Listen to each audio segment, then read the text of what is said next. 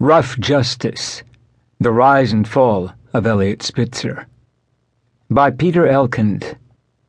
Narrated by Arthur Morey. Copyright 2010 by Fortune, a division of Time, Inc. This unabridged audiobook is published by arrangement with Portfolio, a member of Penguin Group USA Incorporated, and was produced in the year 2010 by Tantor Media Incorporated, which holds the copyright thereto.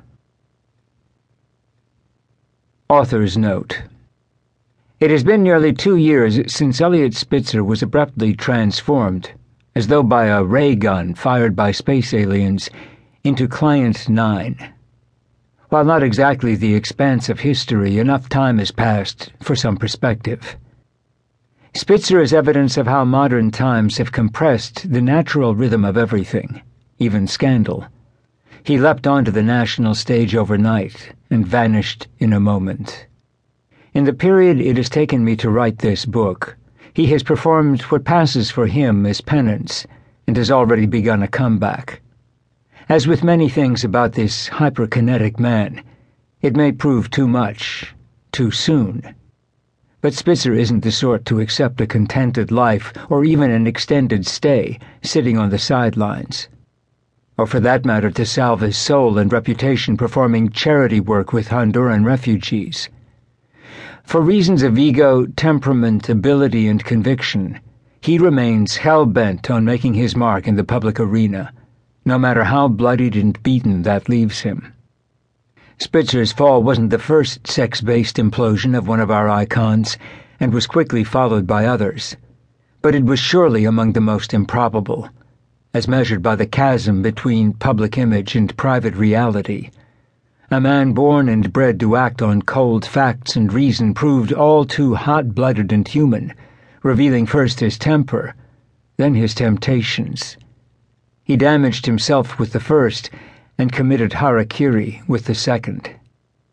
I began working on Rough Justice 22 months ago, not long after Spitzer resigned as governor of New York. I'd written extensively about his Wall Street crusades as Attorney General in the pages of Fortune magazine, my journalistic home, and profiled him there as well. This book benefits from that work, but the story took me many places I had never been, from the Gothic corridors of the New York Capitol to the fantasy land of high-priced hookers. I became interested in telling this story right after the scandal broke, after learning of the news on my BlackBerry during a spring break ski trip with my family. Alex Gibney, the Academy Award-winning documentary filmmaker, had the same thought. We had worked together as he produced his film on Enron, based on the book I co-authored with Bethany McLean, The Smartest Guys in the Room. We quickly agreed to collaborate again, only this time preparing our separate projects concurrently, sharing ideas and information along the way. This has proven a remarkably productive partnership. This book relies in good part on an intimately detailed, contemporaneous written record. Through freedom of information requests, investigative files, and the openness of others, I gained access to a treasure trove of documents, private diaries, handwritten notes, unsent letters, and, so fitting for a story about Spitzer, thousands of emails. They helped piece together a remarkable tale, but ultimately, the book benefits most from the often painful candor of the many people I interviewed who lived through these events. That starts with Spitzer himself. This is not an authorized book. Its conclusions and revelations about him, some admiring, some harsh, some startling, are entirely my own. Yet Spitzer, whom I first met in college, began speaking with me early, when he was saying nothing in public, and continued doing so regularly through the completion of this project. Our conversations covered every aspect of his life and work, often in great detail. Spitzer is not a naturally introspective man, and many of my questions were uncomfortable.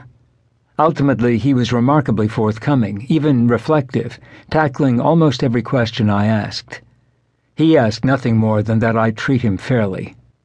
I am grateful for this trust and cooperation. Silda Wall Spitzer politely declined my repeated requests for an on-the-record interview. The quotations attributed to her